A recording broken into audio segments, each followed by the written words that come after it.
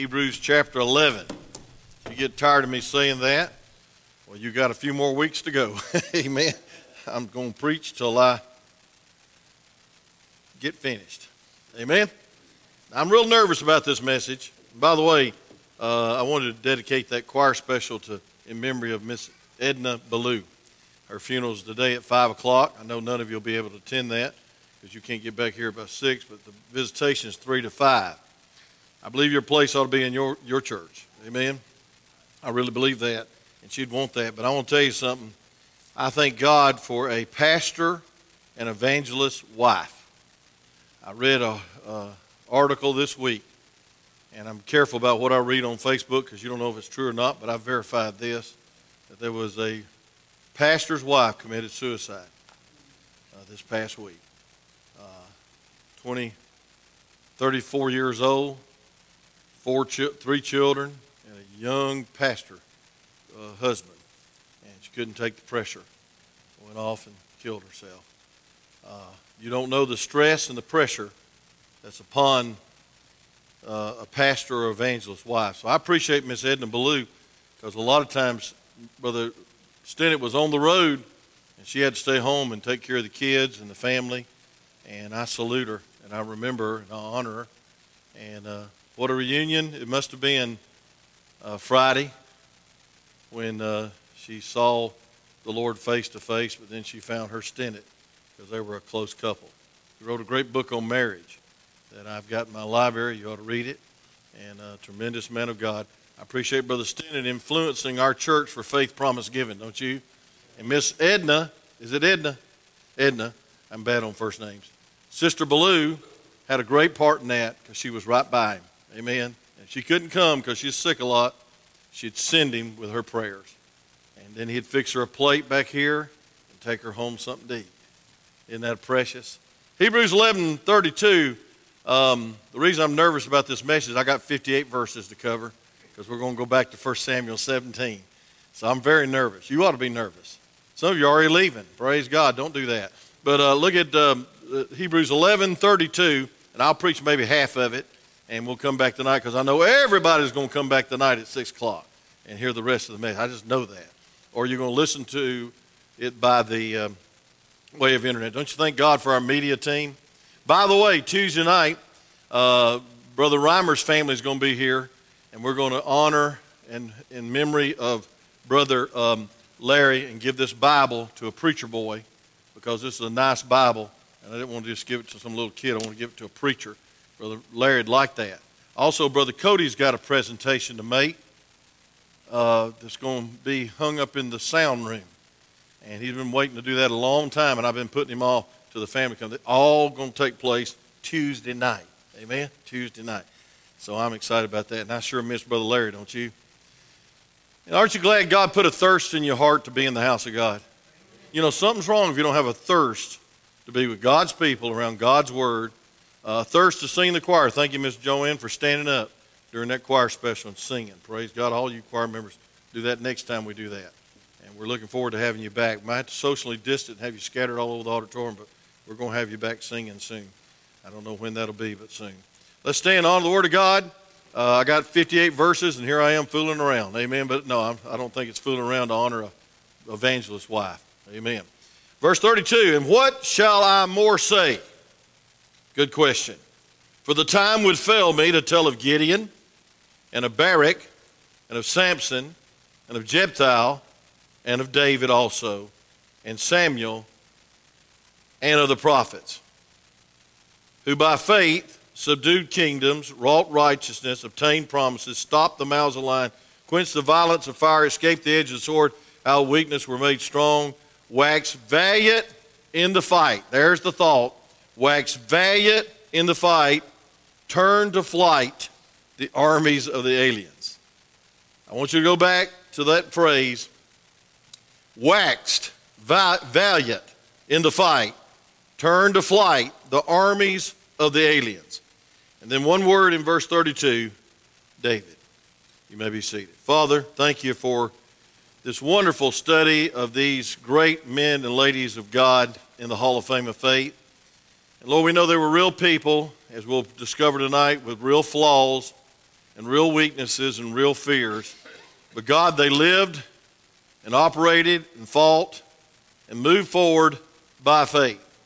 Now, Lord, help us to increase our faith this morning. And God, we need it. If the disciples have to pray, increase our faith, who are we not to pray, Lord, increase our faith? And so, Lord, please do that today. Be with those that are home, that are sick. God, those in quarantine, those that couldn't be here but like to be here. God, thank you, Lord, for health and strength to be here. And God, I want to thank you for the desire to be here. I don't know any place I'd rather be than right where I'm at, preaching the Word of God and preaching this great thought about faith. And we'll thank you in Jesus' name. Amen. All right, go to 1 Samuel 17, please. I appreciate all the good comments and thank you letters that I received this week. I appreciate the thank you letters. Had a lot of criticism, had a lot of crud come my way, but it's so wonderful to have some thank you letters on having awesome preaching in August because the message spoke to your heart these last 3 weeks. And I appreciate that so much because I came very close to putting it off. But thank the Lord. What a great message Brother Chris preached. Amen. I want you to look at 1 Samuel 17. And here's my dilemma. I don't have time to read 58 verses. So if you'll promise to me when you go to bed tonight, you'll read 58 verses in your sleep, or before you go to sleep, or when you get up. I won't cover all of them, but I want to cover some of them because this is a great fight. You know, William Randolph Hearst, after hearing about evangelistic meeting in a Ringling Brothers circus tent in L.A., he heard several prominent people got saved during this crusade. And this magnate, William Randolph Hearst, intrigued by what happened, said 2 words to his staff: Puff Graham. Puff Graham. That was a literary term or a newspaper term to say, hey, listen, push this evangelist. Something's good about him. And within days, the world knew about Billy Graham. He was soon featured in Time, Newsweek, Life, and giving him instantaneous international prominence. And the rest of the story is history. God used Hearst to open the door. I don't even know if Hearst was saved. Don't sound like a saved man, does it? The Hearst opened the door of worldwide outreach through Billy Graham Evangelistic Association. Now, God can use the most unusual circumstances and people to achieve the purpose that he has for this world, that his name might be magnified. And this is what happened to a young shepherd named David. And even though he served as Saul's personal musician, he played the harp, and I really believe it wasn't the harp that we think about. I think it was the mouth harp. I think it was the harmonica. I really do. Because how could he practice on the hillside with one of these big old string things? So anyway, that's just my thought. That's probably liberal, and y'all just take it like it is. Put him back with a long harp. I don't care. But I mean, he soothed David's nerves. I'll tell you, one thing that's got me through this pandemic is soothing instrumental Christian music on Pandora. Now, I'm too cheap to buy the thing where you take off the commercials, so I listen to commercials every 15 minutes, but they're pretty good commercials so far. But I love that musician music, that just melodious. You can call me old-fashioned if you want to, but I like a background of some good, godly music. Because I remember those hymns when I was a kid, and so I know what they're playing. Amen? Now, you can have your metallic rock, and you can have your Christian rock. I think it makes you nervous, so I don't listen to that junk. But I want to tell you this, friend. God help us to realize that Saul's personal musician, but also he carried his armor into battle. And in Israel, they knew little about his skills and ability. But most important of all, they didn't know about his relationship with God on those hillsides. The Lord is my shepherd. Amen? And so through all this circumstance, which happens to be a divine appointment, David walks on the scene to deliver the cheese, and he hears this maniac, this 9'6" giant, blaspheming God and challenging God's army to come down and fight him. And so we see the story, and it picks up here of how mammoth Goliath was in verse 5 through 7. But look at verse 8. And he stood and cried unto the armies of Israel and said unto them, Why art ye come out why are ye come out to set your battle in array? Am not I a Philistine, and you servants to Saul? Choose you a man for you, and let him come down to me. And so he's raving and ranting and blaspheming and cussing. And he says, and if he be able to fight with me and to kill me, look at verse 9, chapter 17 of 1 Samuel. But if I prevail against, he said, I will be your servant. But if I prevail against him and kill him, then shall you be our servant and serve us. And the Philistine said, I defy, that's his mistake, the armies of Israel. This day, give me a man that he may fight together. And when Saul and all the Israel heard these words of the Philistines, they were dismayed. That means they were discouraged. You ever felt discouraged thinking the giants in your life were just so insurmountable? You ever been through a discouraging time where you didn't see much hope? Well, this is what these soldiers were thinking. And look at this. It says, and they were greatly afraid.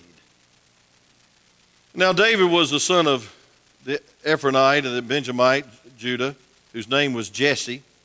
And he had 8 sons, and the man went among men of an old man in the days of Saul. And the 3 eldest sons, Jesse, went and followed Saul to battle. And the names of his 3 sons that went into battle were Eliab, and the firstborn, and next to Abinadab, and third was Shammah. And David was the youngest, and the 3 eldest followed Saul. But David went and returned from Saul to feed his father's sheep in Bethlehem. And the Philistines drew near morning and evening and presented him 40 days. And Jesse said unto David, his son, take now thy brethren an ephod of this parched corn, and 10 loaves, and run to the camp to thy brethren, and carry these 10 cheeses unto the captain of their 1,000, and look now thy brethren fair, and take their pledge. In other words, he wanted a message from his son that they were okay. Look at verse 19. Got to read this now. Hang with me. Now Saul and they and all the men of Israel were in the valley of Ephod, fighting with the Philistines, and David rose up early in the morning and left the sheep with the keeper. Look at it, took care of his sheep. And he took and went as Jesse had commanded him, and came to the trench as the host was going forth to the fight, and shouted for the battle. For Israel and the Philistines had put the battle in array, army against army, and David left his carriage in the hand of the keeper of the carriage. He was always careful to take care of everything. And he ran into the army and came and saluted his brethren. And as he talked with them, behold, there came unto him a champion, the Philistine of Gath, Goliath, by name out of the armies of the Philistines, and spake according to the same words, and David heard them. Now listen. And the men of Israel said, verse 25, you following? And have seen this man that is come up, surely to defile Israel, is come up, and he shall be that the man who killeth him, the king will enrich him with great riches, and will give him his daughter, and make his father's house free in Israel. Will have to pay tax. And David spake to the men, and stood by him, saying, what shall be done to this man that killeth this Philistine? And taketh away the reproach from Israel, higher calling. For who is this uncircumcised Philistine that he should defy the armies of the living God? The people answered him after this matter, saying, so shall it be done to the man that killeth him. And Elijah, his eldest brother, heard when he spake unto the men, and Eliab answered, was kindled against David, and he said, why camest thou hither? And with whom thou left those few sheep in the wilderness?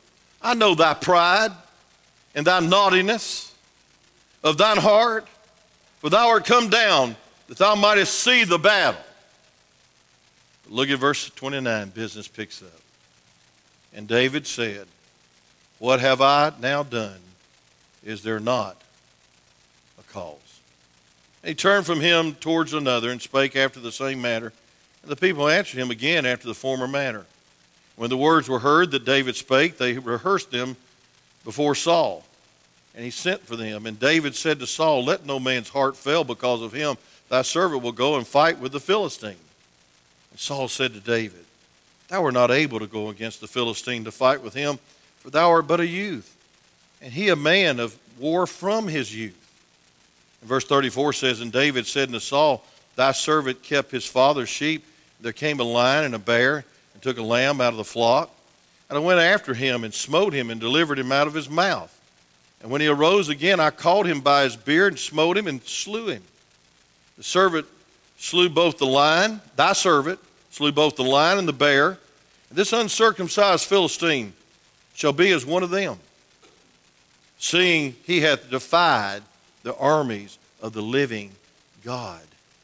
And David said, moreover, the Lord has delivered me out of the paw of the lion and out of the paw of the bear. And he will deliver me out of the hand of the Philistine. And Saul said to David, go, and the Lord be with thee. He wasn't going to go. He was the tallest man in the army. He wasn't going to go, big chicken. But David, a little shepherd. Now look at verse 38. And Saul armed David with his armor. Get this now. David was a 32 regular. Here's a 44 extra large armor. And he put a helmet of brass upon his head. And also he armed him with a coat of mail. And David girded his sword with armor, and he essayed to go. He tried to go. The armor was on. And he had not proved it. He had not proved it. And David said to Saul, I cannot go with these, for I have not proved them. And David put them off from him. And he took his staff in his hand and chose him 5 smooth stones out of the brook. Wonder why 5? Everybody says, oh, it's the number of grace. I've heard a lot of messages on that. I want to tell you why he picked 5. He was going to keep on slinging till that giant fell. Say amen. I'm a little practical when it comes to the Bible. I'm not going to spiritualize. He was going, if it took 5, it's going to take 5, Brother Bobby. He was going to get that giant. Now look at this. He took 5 smooth stones and put them in the shepherd's bag, which he had, even in a scrip. And his sling was in his hand. That's all he had. And he drew near to the Philistine. And the Philistine came and drew near unto David, and the man that bare the shield went before him. I've had 3 people leave the room that's watching by way of TV right now. Just hang in here, amen. I'm going to read the rest of these verses. It's a blessing. And it's not just a child's story, it's real life. Look at verse 42. And when the Philistines looked about and saw David, he disdained him, for he was but a youth and is ruddy and fair of countenance. And the Philistines said unto David, am I a dog that thou comest with me with staves? And the Philistines cursed David by his gods. And the Philistines said to David, come to me, and I will give thy flesh unto the fowls of the air and to the beasts of the fields. Then said David to the Philistine, thou comest to me with a sword and with a spear and with a shield, but I come to thee in the name of the Lord of hosts, the God of the armies of Israel, whom thou hast defied.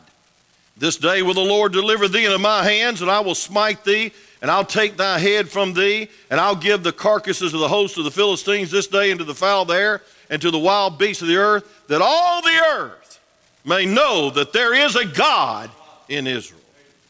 And all the assembly shall know that the Lord saveth not with sword and spear, for the battle is the Lord. If you're in the habit of underlining something, that's something you ought to underline. Highlight it. For the battle is the Lord's. That's helped me. Now listen to this. And he will give you unto our hands. It came to pass, when the Philistine rose and came and drew nigh to meet David, that David hastened and ran towards the army to meet the Philistines. David put his hand in the bag. Can you see that? And he took hence a stone, 1 stone, and he slang it. I got that underlined too. He slang it.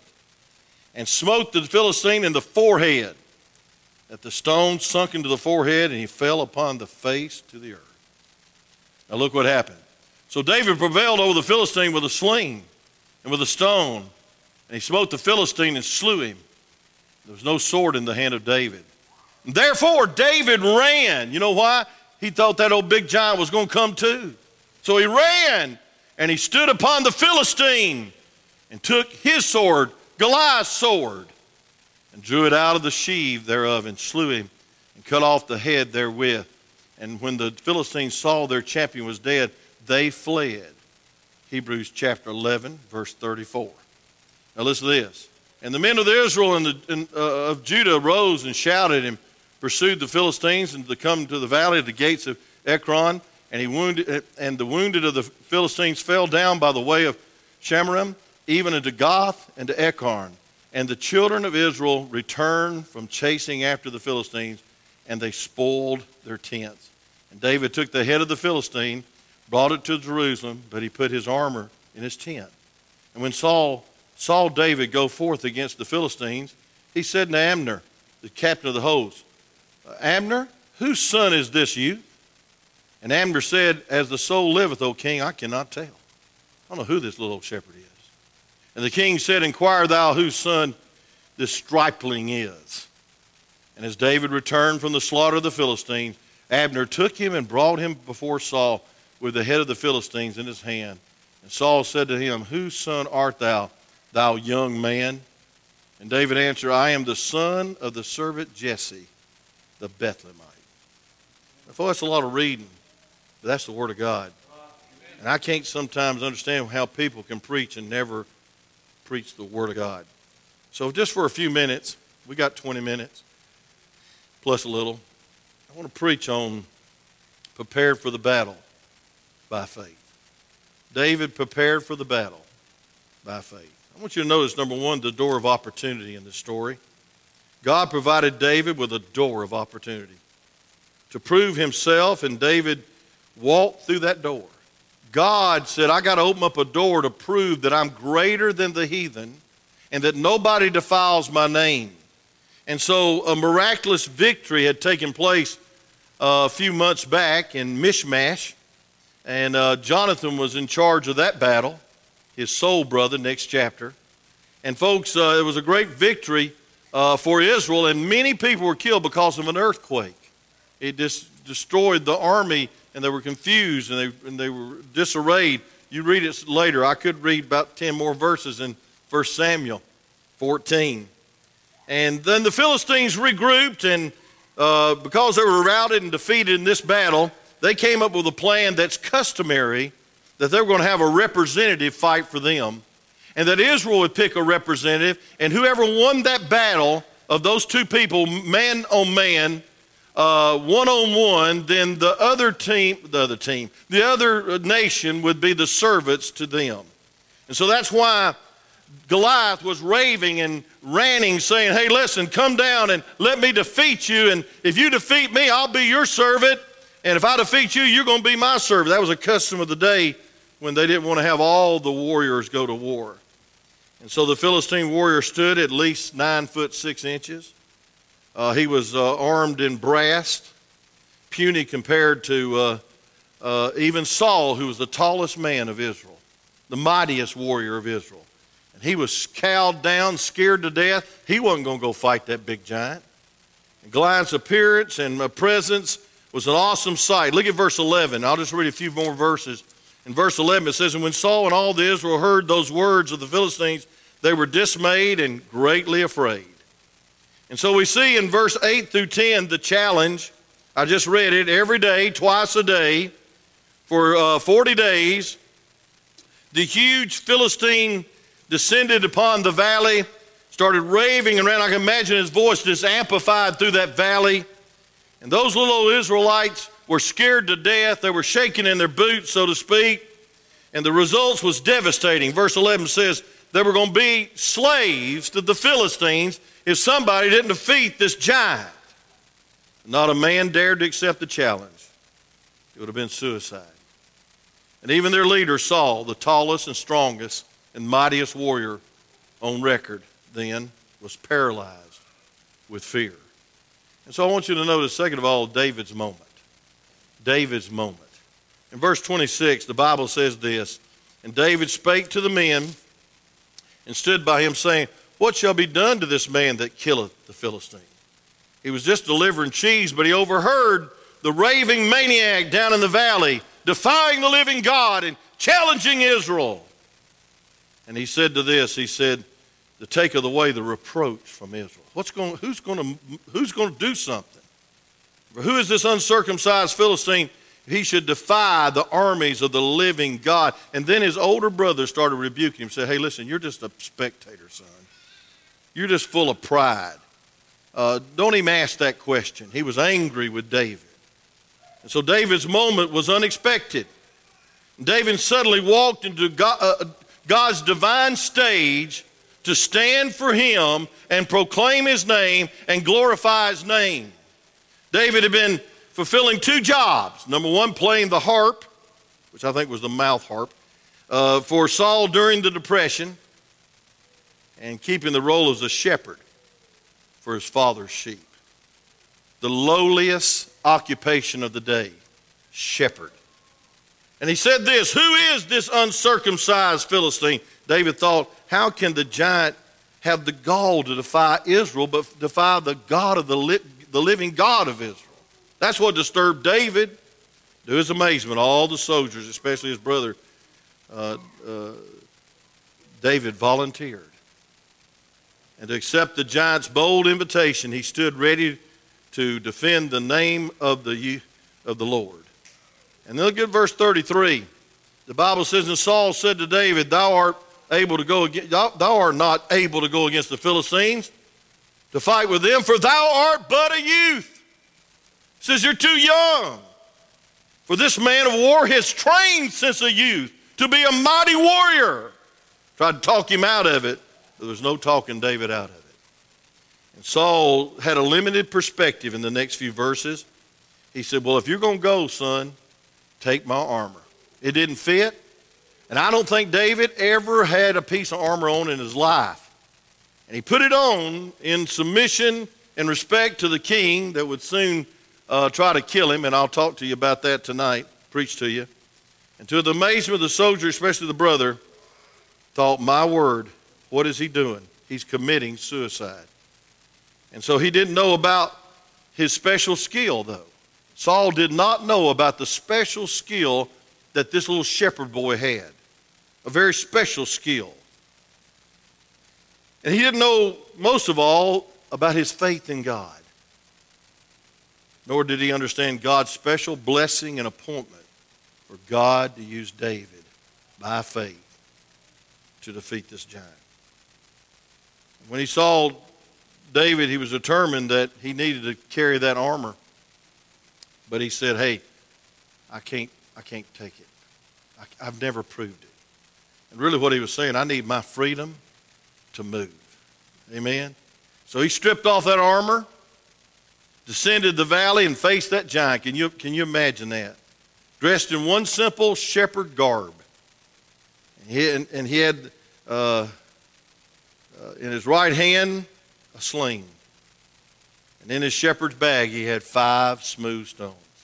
Now, young people, don't get the idea that sling was that thing like that forked wood that slung back. It was a sling like you sling. It was not just a sling shot. You slung that thing. You slung it.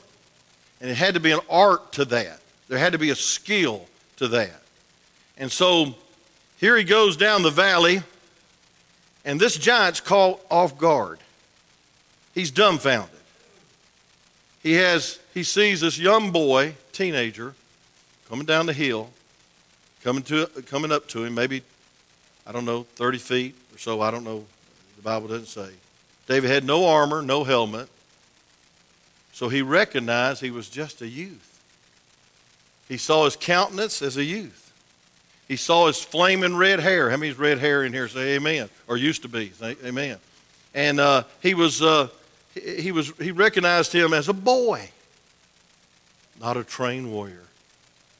And so we see the Philistine army watch in horror the next episode because the battle's going to be won. And David got that sling, one stone. He had 4 just in case. He had 1 stone.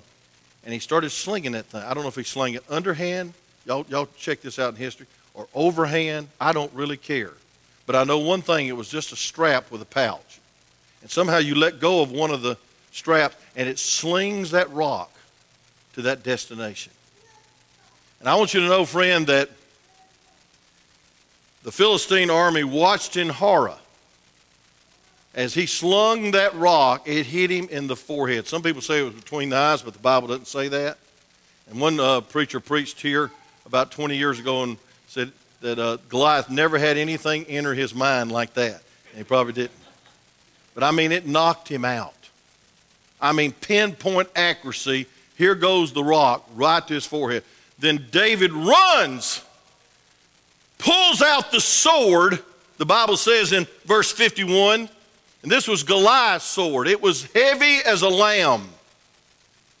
But David had been used to pulling cast down lambs up, so he was in shape. And he pulled that big sword up, and he cut Goliath's head off. And the Philistines were shocked because there was victory for the king of Israel. And there was victory for the King of Kings. And there was victory for the Israelites. I want to just give you in closing what Goliath teaches us. What Goliath teaches us. Number one, self-confidence alone is a dead-end street. Look at verse 5 through 7 of this chapter.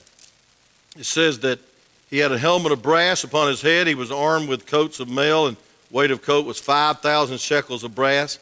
That was very heavy. He had greaves of the brass upon his legs and targets of brass between his shoulders. And the staff of his spear was like a weaver's beam, and his spearhead was weighed 600 shekels of iron, and one bearer, a shield, went before him. And so we see a great warrior. And he was confident in the hugeness of his frame, his strength, his ability, and even his weapons. I want to tell you something, the Bible records it well. He had all this, but he didn't have God. Number two, arrogance. What we can learn from Goliath, arrogance leads to disaster. Look at verse 10. The Bible says this, and the Philistines said, I defy the armies of Israel this day. Give me a man that we may fight together. He was arrogant. You ever met somebody that's arrogant? They knew it all before they even thought about it. Goliath appeared to be before Israel with total confidence in his strength, his ability to defeat any man that would face him. The Philistines were so self-centered, his ego was as big as his frame, 9 foot 6 inches. And that is why he was so humiliated when a little boy named David, don't you like that song, Sunday school teacher? A little boy named David approached him. It hurt his pride. He said, why would you send a little strapling like this in my face? Then number three, I want you to learn what we can learn from Goliath, is that false gods will fail us. In verse 43, you're going to notice what he said about God. In verse 43, the giant said this, and the Philistine said unto David, am I a dog that thou comest to me in the staves? And the Philistine cursed David by his gods.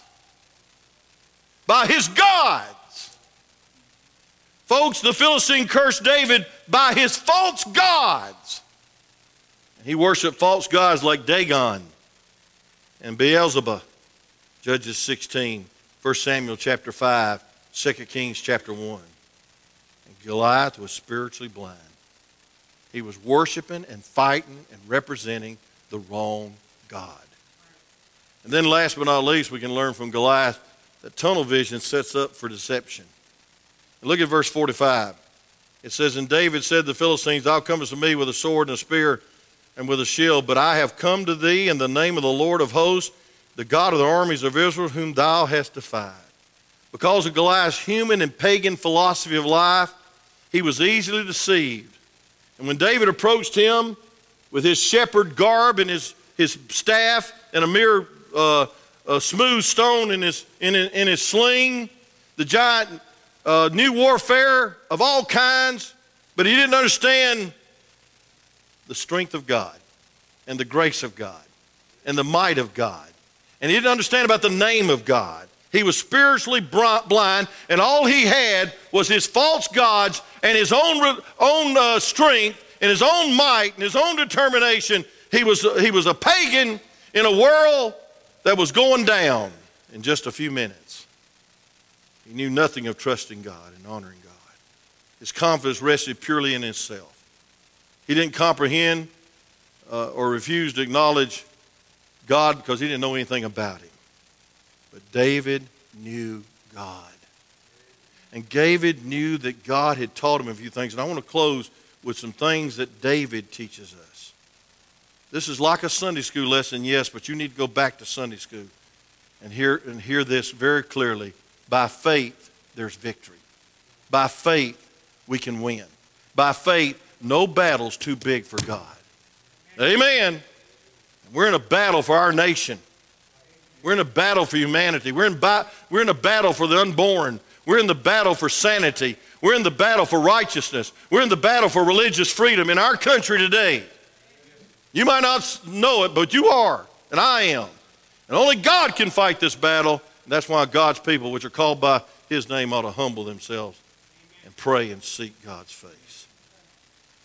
I want you to notice, first of all, what David teaches us, that God's reputation must always be first. God's reputation must always be first. I want to tell you why David won this battle. Look at verse 46. It says, in the day will the Lord deliver thee into my hands. He's talking to this big giant. I'd been stuttering like a little kid. Amen. I'd been so scared I couldn't have got a sentence out. Wouldn't you? And look at this. He said, and I will smite thee. What kind of confidence is that? I'll take thy head from thee. That old giant must have been smiling. Little old red-headed shepherd boy. Just a shepherd boy, not a shepherd man. Maybe a teenager, I don't know. But he said, this day will the Lord deliver thee into my hand, and I will smite thee, take thy head from thee, and I'll give thee the carcasses of the host of the Philistines this day, and to the fowl of the air, and the wild beasts of the earth. Now listen, that all the earth may know that there is a God in Israel. Folks, when you get God's reputation at stake, God moves. That's why you should never pray a prayer like I have lately, that God would ease up this stuff so I'd be more comfortable. That we'd ease up this stuff so we could be back to normal. No, what we need to pray for, God, get the glory. God, your name be magnified. And Lord, if you would heal our nation, it's all for your glory. If you would bring our nation together as a mighty Christian nation again, it'll be all for your glory. Folks, we should not pray for our convenience, for our comfort, for our pleasure, or for our little will. We need to pray that God's name will be known. The truth's falling in the streets. His name is being sloshed around like some kind of swear word in the United States of America. And I'm stinking fed up with it. But I can't fight the battle. I can't go up to D.C. and I can't vote, but praise God, I'll tell you what I can do. I can pray that the living God's name would be magnified through Davids that'll stand for God in their community. Amen.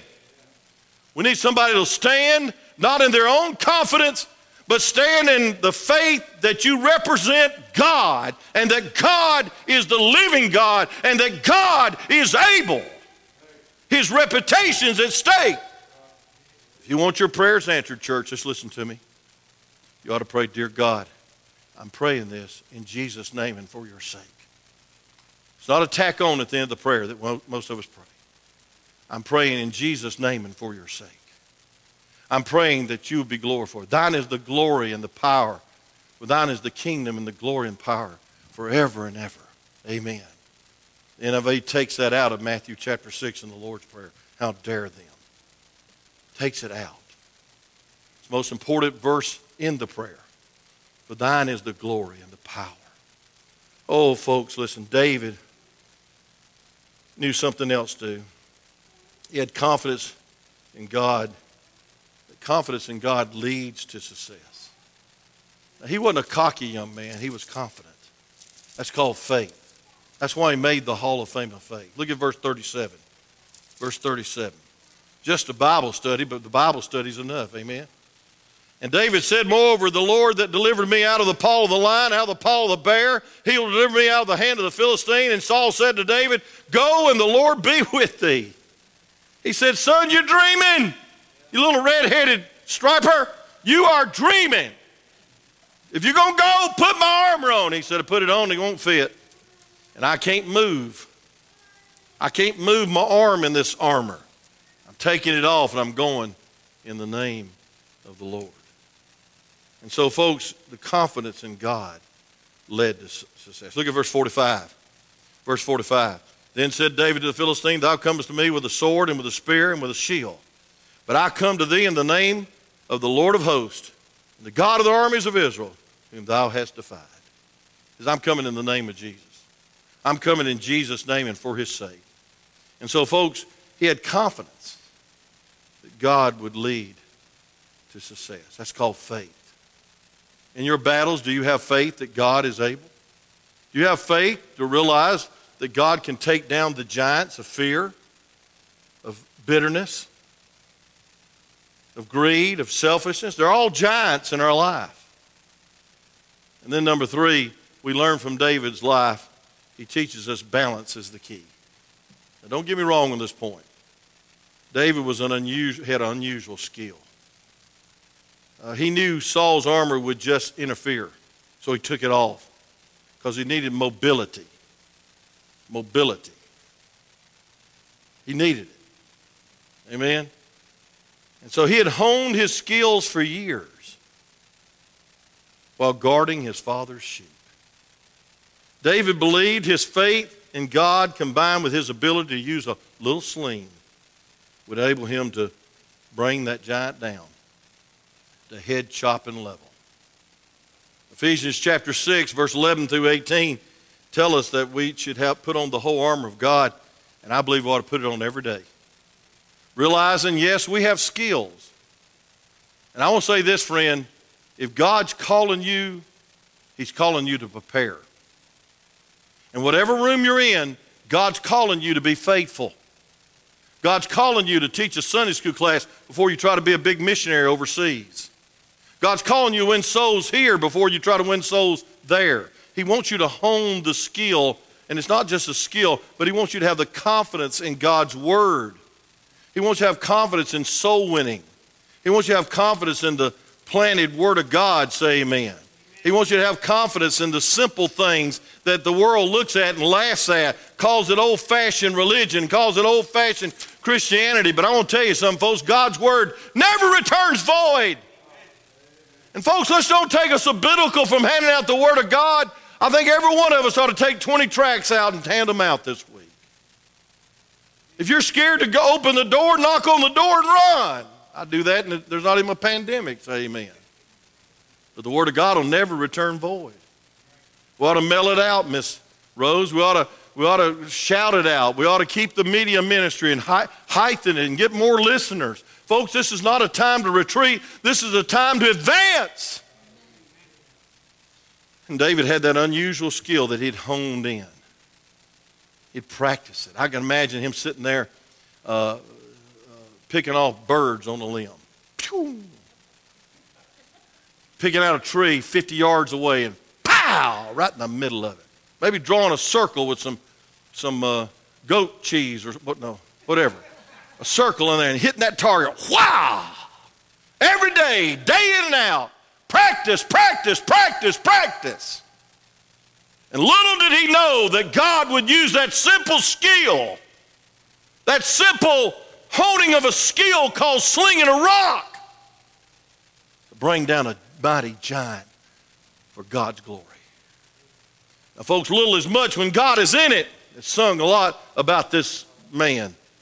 But folks, you better believe God's in it. And so there needs to be balance. But there's no balance unless you're on the foundation of the Lord Jesus Christ. Amen? You can be as skilled as you want to be, just like that old giant if you want to. You can be so educated that you have degrees running out your ears. But if you don't have the mighty name of God backing you up, and the power of God, and the word of God, and the Spirit of God, you will fail miserably like Goliath failed in his self-arrogant confidence. Whew. Fourth D, what David teaches us, opportunity comes when we're prepared. Opportunity comes when we're prepared. He spent many hours practicing this on the hillside probably. But in those days, a sling was a secret weapon. I'm going to prove it scripturally. In those days, the sling was a secret weapon for the army of Israel. Turn to Judges, please. We just left there last week. Jephthah was a good study, wasn't it? Some people disagreed with my sermon. That's all right. It don't matter. I appreciate the point that we're living sacrifices. Amen. But look at Judges chapter 20, verse 16. The Bible says this. I like this verse. Among all this people, there were 700 chosen men, left-handed. How many of y'all left-handed? Raise your left hand, please. Good. You can be a David. But look at this. It said this. It said, chosen men, left-handed, everyone could sling stones at a hair's breadth and not miss. Whew. You know what that's saying? There was a secret weapon for these mighty 700 chosen men, left-handed men. I don't know why they're left-handed. Some people say left-handed people are more intelligent. Shake your head right there, Ben. Praise God. I don't believe that, but it might be, because I'm looking at some of you. But no, not really. But left-handers usually are very intelligent. Very intelligent.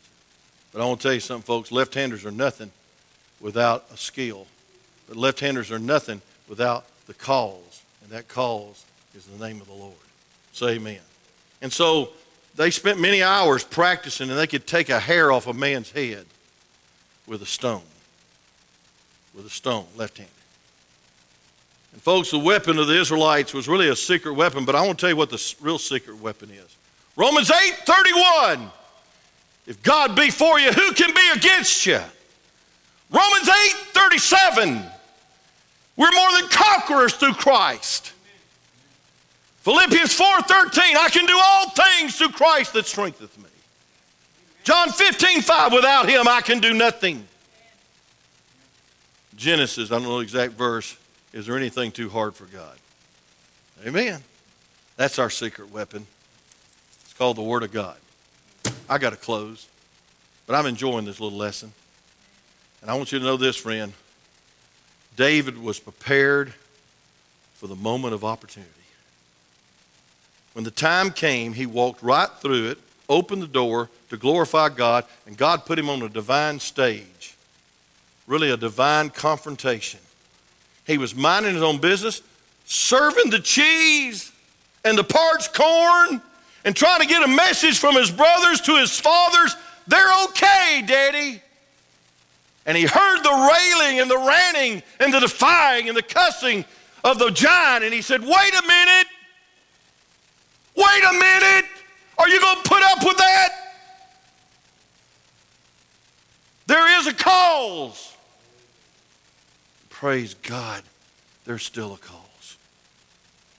Let me just close and say, we see some life-changing principles in this message, and I won't go into them. I'll preach them tonight. But number one of our greatest concerns should be to uphold God's reputation. The Bible says we ought to glorify God, whether we eat or drink, do it all to the glory of God. And then 1 Corinthians chapter 10, verse 11, verse 1 says we ought to tell people to follow me as I follow Christ. Amen. Don't you think his brothers were a little embarrassed when the little shepherd boy brought down the giant? Say amen, clap. Come on, children, say amen. Let's respond just a little bit. You Sunday school teachers want a little response. This old Sunday school teacher wants a little too. Amen. And then number two, let me just say this. If you claim to be a follower of Jesus Christ, his name is your name. Christian. You are to represent him. We need to be constantly, consistently bringing honor to his name by defeating the giants in our life and not letting this world get us down, and not to cow down to the temptations of this world, not to look like, act like, and react like the world. We're different. We're called out. We're living epistles. We're Davids with just a sling, but praise God, we have the foundation to stand upon his name. Number two, we must first and foremost trust God to help us achieve our goals. Proverbs chapter 3, 3 through 5, you all know it. It says, trust in the Lord with all thine heart, and lean not on thine own understanding. In all thy ways acknowledge him, and he shall direct thy paths. Oh, friend, verse 6 says, in all thy ways acknowledge him, and he shall direct thy paths. Oh, man, the Bible says trust in the Lord. Sometimes it's hard, Miss Rose, when your heart's broken, when you lose a son, when you have heartaches and pain. But I want to say this, friend. we must first and foremost trust God, and then God will give us victory. Faith is the victory that overcomes the world. Then number 3, I think life-changing principle, how to be a man of God or a lady of God after God's own heart. Number 3, we must balance faith in God with confidence in ourselves and our abilities. The story of David is a beautiful balance of the spirit and preparation. On one hand, he had confidence he could take that giant out with one sling and one stone. If that didn't work, he had 4 more. And folks, some Christians go to extremes, don't they? Either way, they sit around and mourn and wait on God to fight all the battles and do nothing to get ready for God. Nothing to train. Nothing. They don't come to church faithfully. They don't come to Sunday school. They don't study the Bible. They don't have devotions. And they think, man, when the giant comes up, I'm just going to praise God anyway. No, you're going down, son, because you wasn't ready for the battle. The call to go is a call to prepare. Almost preached that at a college yesterday. I did kind of preach it at a graduation. Some Christians go to 2 extremes. Either they sit around and wait for God to do it all, or they try to do it all by themselves and say, hey, I'm trained. I can sling this stone and hit a man's hair, take it off the top of his head. But folks, we all need to realize that whether we're skilled or unskilled, whether we're in the preparation time, we need to stand in the strength of the Lord. We need to stand for his name. We need to have faith in God to fight our battles. Then last but not least, I know I'm over time, we must be prepared to do what God wants to achieve through us at any given moment. We must be prepared to do what God wants to achieve through us at any given moment. When the opportunity comes, don't let God bypass you because you're not prepared. Don't let God bypass you because you don't have faith. Folks, we need to realize that God has a moment for you. He has a ministry for you. He has many battles for you. You better get ready. And you better prepare. And you better sweep the room God's given you, like my preacher used to say. He said it from this pulpit on the 10th anniversary. If you don't sweep the room God gives you, he's not going to give you a bigger room to sweep. And the reason I had some confidence to come to this town and never pastored before and never really preached a lot is because I taught a Sunday school lesson and I saw God move. And I built a bus route and I saw God save. I've submitted to my brother Paul, my pastor, and I did whatever he wanted done. And I saw God bless that ministry of a man that stood for God in a wicked time. And folks, I didn't have confidence in myself, but I want to tell you this, friend. I had a lot of faith that God called me to Dalton. And he trained me through a great pastor named Brother Paul Forsyth. And I'm indebted to it. I believe that David illustrates preparedness. But I believe most of all, Hall of Fame of Faith, David illustrates this. Even a little guy, a red-headed shepherd boy with a big God can take down any giant. Let's pray. Father, thank you for this 58 verses. And Lord, I'm amazed that we're finished at 12 after 12. But I'm so happy and so thankful that, God, you're preparing some people in this ministry to be giant slayers. And God, I'm so happy there's some people that's got some faith enough to hear the Word of God and be faithful to the devotions of God each day and memorize the Word of God to realize that giants are coming and not to be washed down the drain by the Philistines of this world, not to be defeated and disgraced. God, help us to realize that your reputation is at stake by how we live by faith. With every head bowed and every eye closed, let me say this morning, we'll go in just a minute now. But I don't get to see y'all but once a week, so I'm glad to see you. But how many say, preacher, I know I don't have many skills. I know that I have probably not prepared myself like I ought to. But I know that God is able and that God is bigger than any giant in my life. And by the grace of God and by the Spirit of God, I want to be balanced, but I want to stand on the foundation of His Word and His calling.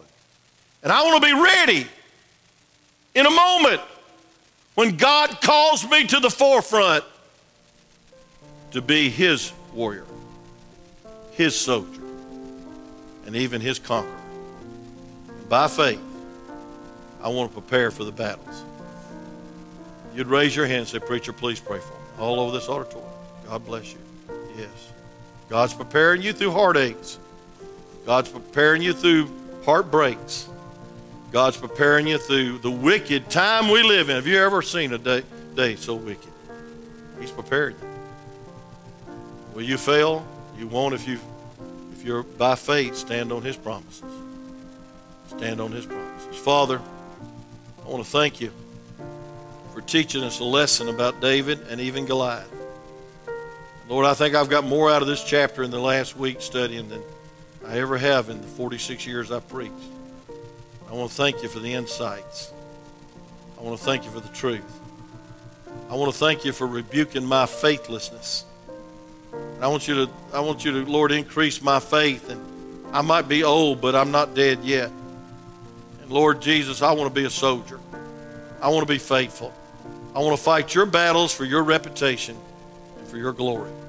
So God, please help these folks that raise their hand to truly mean it. That they'll start preparing themselves every day in home devotions, every day in handing out tracts, every day in being faithful to church, every day being faithful to honor you with their entire life, and that your reputation's at stake in all that they do.